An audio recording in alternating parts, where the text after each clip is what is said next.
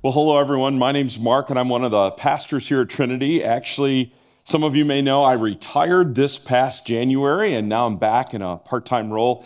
And one of the things I'm going to get to do in that role is to do a little bit of preaching. So it's really a privilege and a joy to be here with you this weekend as we continue in this series called Letters for Exiles.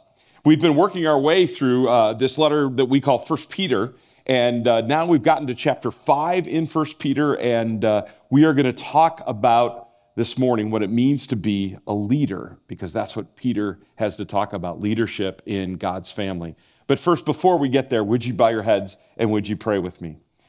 Lord, I pray that the words I'm about to speak and the thoughts that we think as we meditate on your word for us, this letter written centuries ago, but still so relevant for our lives in your family today. Lord, I pray that that would all be acceptable in your sight, O God, who is indeed our rock and our Redeemer. Amen. Now, when I talk about leaders in the world today, what do you think of? My guess is one of the things that comes to mind are political leaders. Now, no matter what side of the aisle you are on, so to speak, we have a lot of political leaders that have a lot to say about our lives today, and we hear from them often. You can't turn the news on for very long at all without one of those political leaders being quoted and maybe criticized. And sometimes it's hard to know what to think or who to trust or who to believe in, isn't it?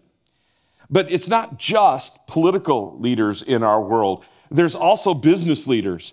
And I think it used to be that if someone was a CEO of a major company or things like that, we might not necessarily even know who they are. We'd know the company and the product, but we didn't necessarily know who those leaders are. But that's very different today, isn't it?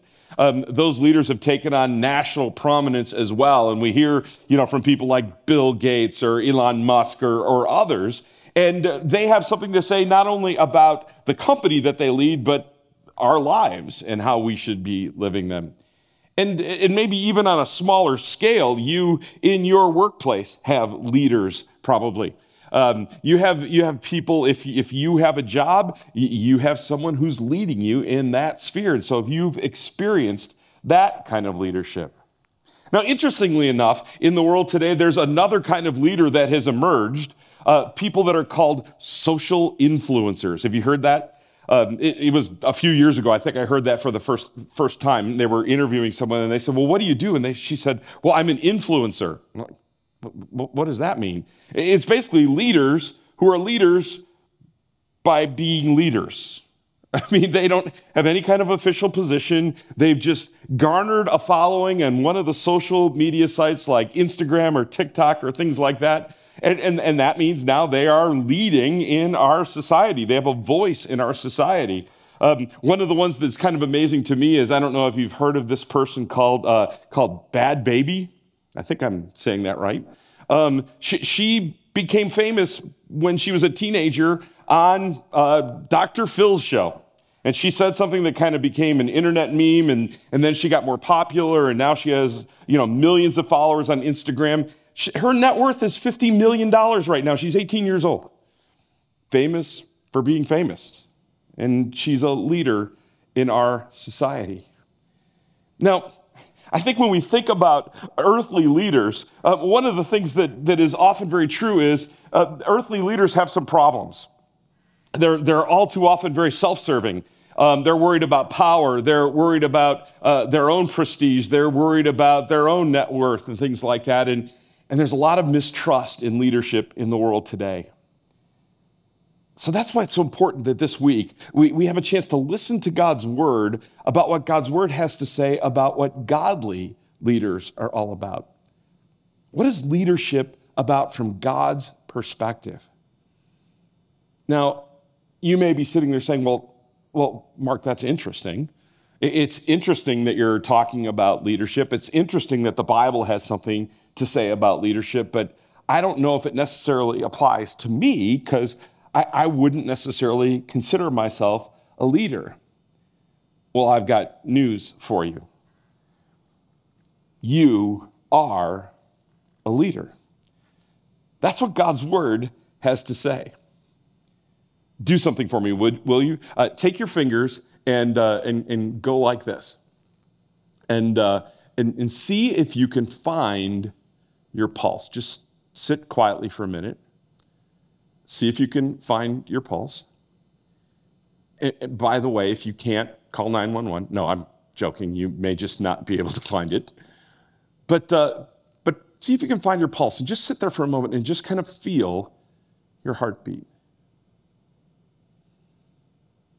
Now, I heard someone say this in the church maybe about 15 years ago, and it's kind of become something I use often with people when I'm talking with them. And it's this phrase: if you have a pulse, you have a purpose.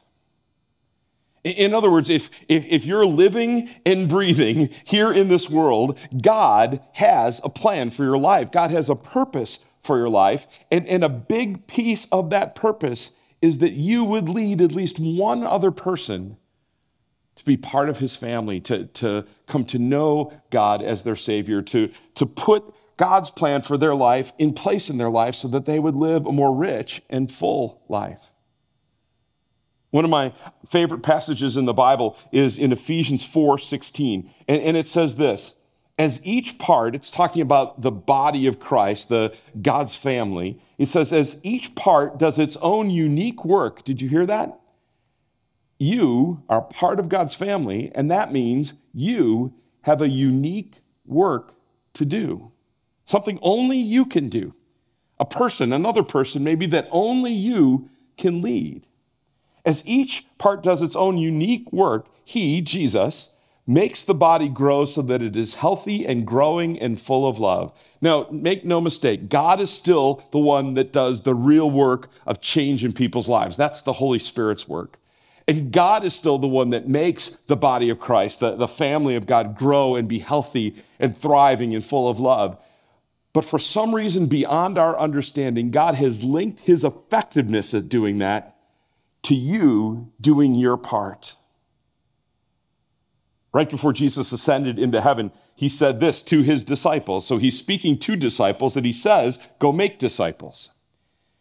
You see, in God's family, making disciples is what we do as disciples. We are disciples who make disciples. And what that means in modern language is we are people who help people look, live, and love more like Jesus. That's what being a disciple meant in that context. And so whether you think of yourself as a leader or not, you are a leader. And that may mean that you're actually leading a ministry or a part of a ministry here as a part of this family of God that we call Trinity. Or it may mean that you're leading a small group as people study and grow around God's word together. Or it may mean that you're a mom or a dad and you have children that you are leading or family members that you are leading. It may be that there is that one other person, that coworker that is searching for something and God has called you to lead them.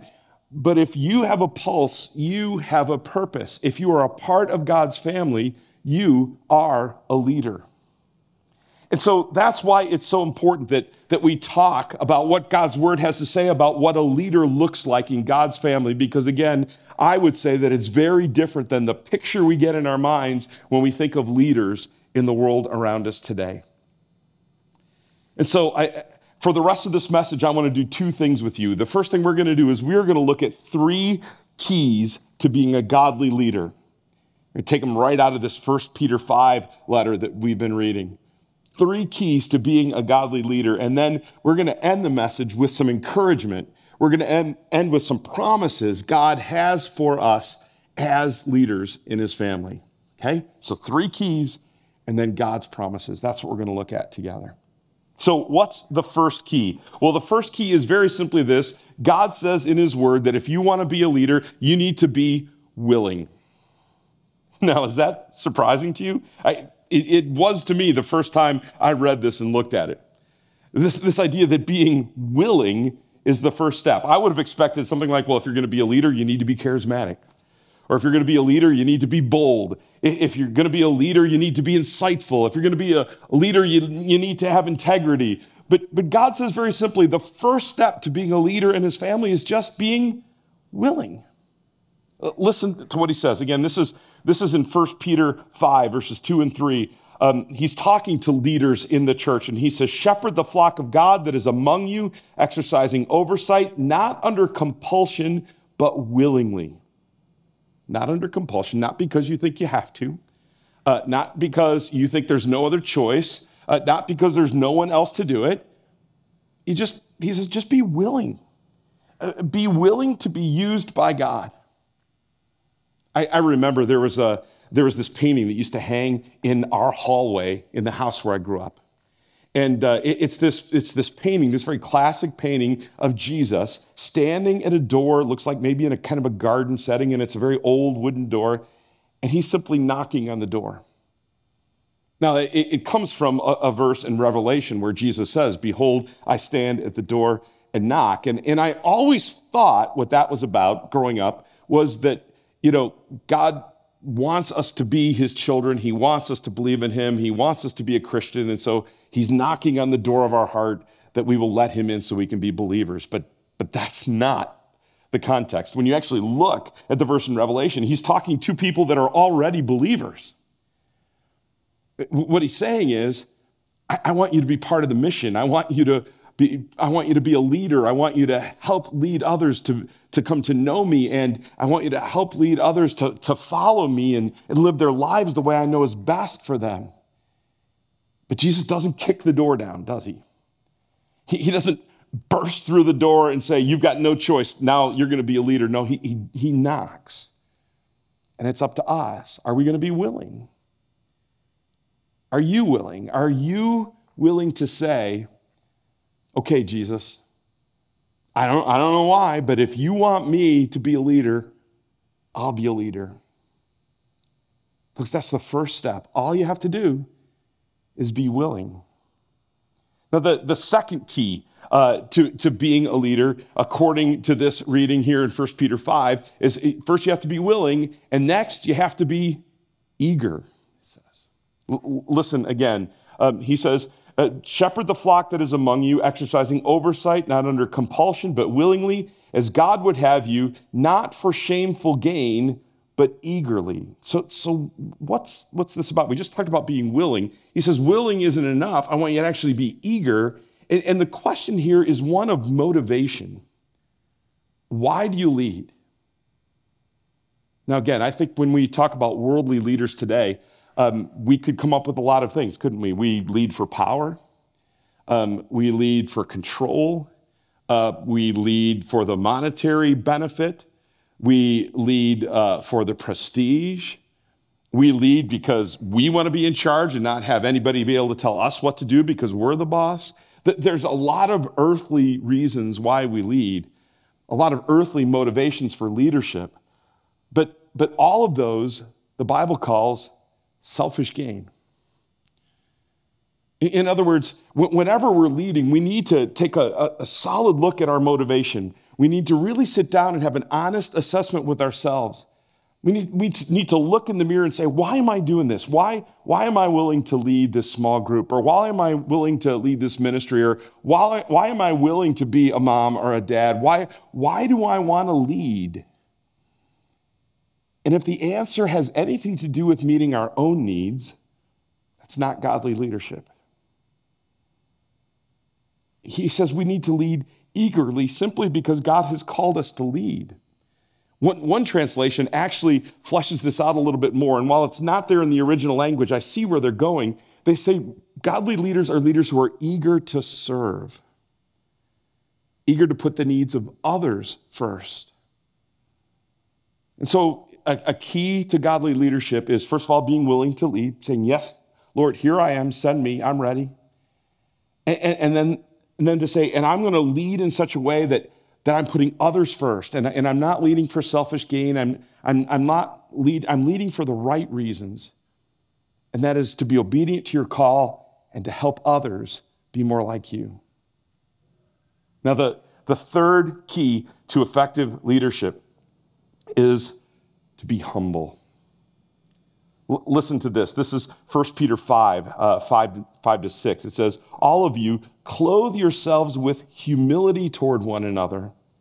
Humble yourselves, therefore, under God's mighty hand, that he may lift you up in due time. Now, let me ask you a question. When you, again, think about leadership in the world today, how many leaders, earthly leaders that you know of, would you say that their best characteristic, their first characteristic is they are humble? Not many. A number of years ago, this guy wrote this book called Good to Great, where he analyzed what separated good companies from great companies. And, in other words, to be a great company, what was distinctive? And one of the things he found is he didn't want to call it servant leadership because he said that sounded too churchy.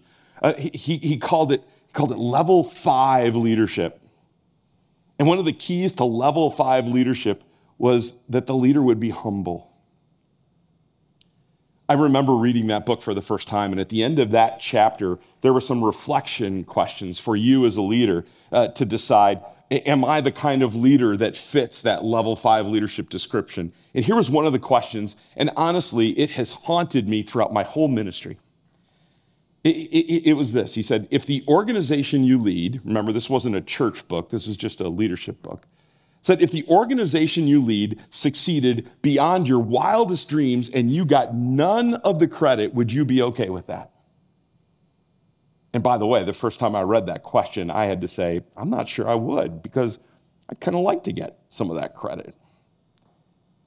And so one of my challenges was to keep that question before me. And so I wrote it on a note card, and I still have that note card. I still keep that note card where I can see it so that whenever I'm leading something, I'm always thinking, if what I'm leading here, if God blesses it amazingly, but people go, well, how did that happen with Mark leading it, right? I'd be fine with that. And it's a struggle, isn't it? Here's when we think about being a humble person, when we think about being a humble leader, here's an important distinction, though, I want you to remember. This is a quote from C.S. Lewis. He said this. He said, humility is not thinking less of yourself. It's thinking of yourself less. Now, think about that for a minute. See, what I don't want you to hear is that I need to be a humble leader, so I'm going to beat myself up. I'm going to look at my abilities and put myself down. I'm not going to think of myself as gifted, or I'm not going to focus on the gifts that God has given me and things like that. That's not what being humble is about. Being humble is not thinking less of yourself. It's thinking of yourself less. The way we are humble leaders is, again, by focusing on others, their needs, their struggles, their hopes, their dreams, the ways that we can help them be more like Jesus. That's what true humility, biblical humility, is all about. And by the way, Jesus was the perfect example of that. Jesus was incredibly humble, but he was also the Son of God, and he knew it. So the 3 keys to being a godly leader, they're not, again, things like confidence. They're not things like integrity. They're not things like strength of conviction. They're not things of being insightful or charismatic or any of that. To be a godly leader, you just need 3 things, Peter says. You need to be willing. You need to be eager to help others, eager to lead where God leads you. And finally, approach that leadership task with humility. And then here's what it says. Listen to these. This is incredible promise that God has. This is 1 Peter 5, 10 to 11. Peter says this, Christ himself will restore you and make you strong, firm, and steadfast. So what he's saying here is, if you are willing to lead, and if you are willing to lead the way God calls you to lead, with eagerness, with willingness, with humility, then he says, God is going to keep his promise to you, and he's going to restore you, and he's going to make you strong, and he's going to make you firm, and he's going to make you steadfast. What do those mean? Well, let's just take a few minutes here at the end of the message to think about these promises from God.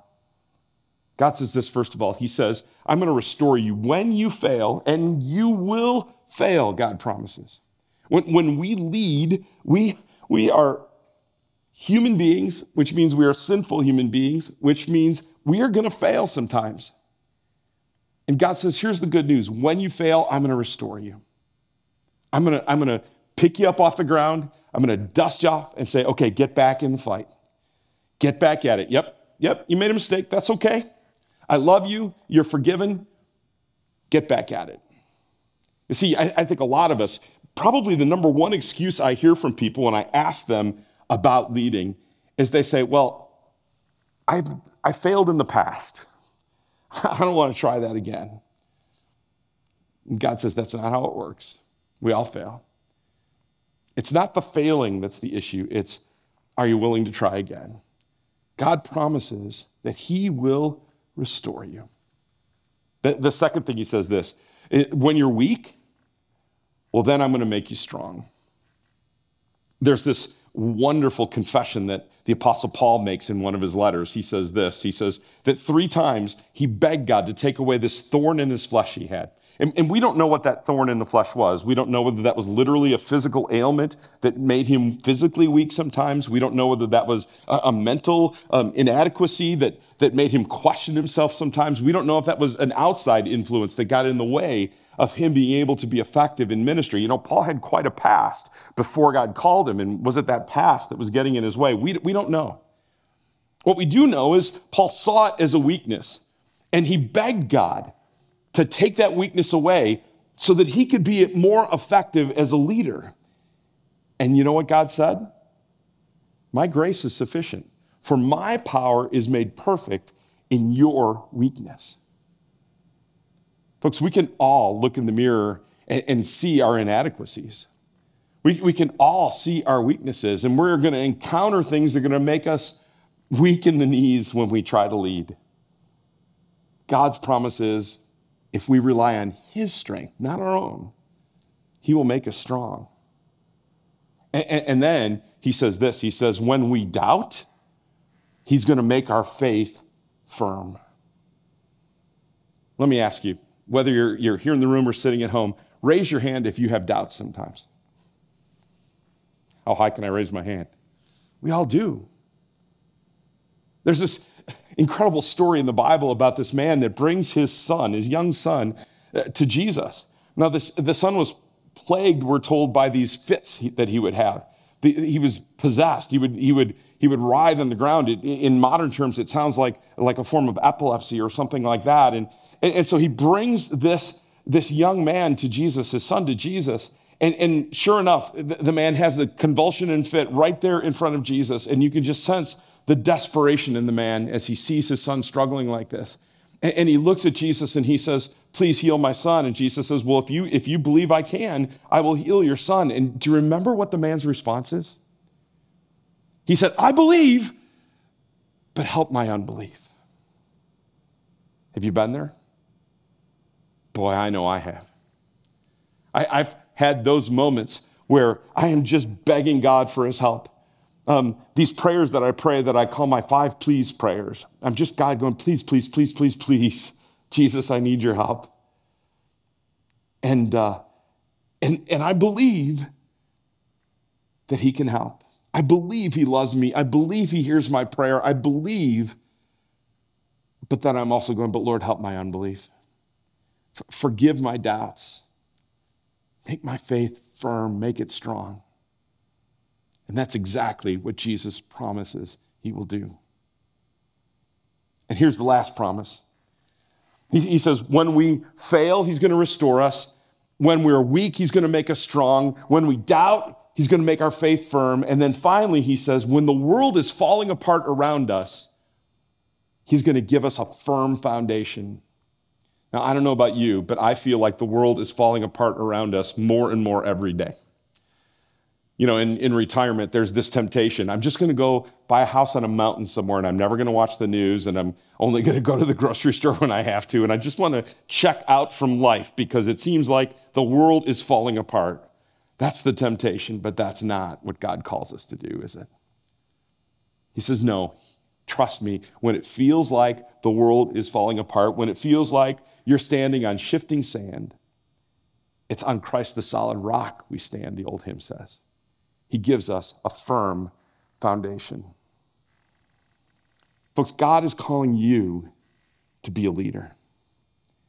And again, that may be leading a small group, or it may be leading a ministry here at Trinity, or it may be leading a coworker or a friend to come to know Jesus and understand God's plan for their life, or it may be parenting young children and leading them to know the Lord, or you fill in the blank. God is calling you to lead. So are you willing? Are you eager to serve others and put them first? Are you willing to be humble and trust in God to help you to succeed? Would you bow your heads and would you pray with me right now? Lord Jesus, today I come before you and I say, here I am, send me. Lord, I want to lead. I mean, I don't. There's a part of me that isn't willing. There's a part of me that would rather just take care of myself and let you worry about everybody else. But Lord, your word invites me into ministry and mission with you. And so I say, here I am, send me. I'm willing, Lord. Make me willing, make me eager to put others first. Keep me humble, Lord. And Lord, I'm going to cling to your promises. When I fail, that you're going to restore me, you're going to forgive me. When I am weak, you are going to make me strong. When I feel like the world around me is falling apart, you're going to put me on a firm foundation. And Lord, when I get to that point where I have doubts, that you are going to make my faith firm. Lord, help me trust in your promises. Help me lead the way you would call me to lead. In your name we pray. Amen.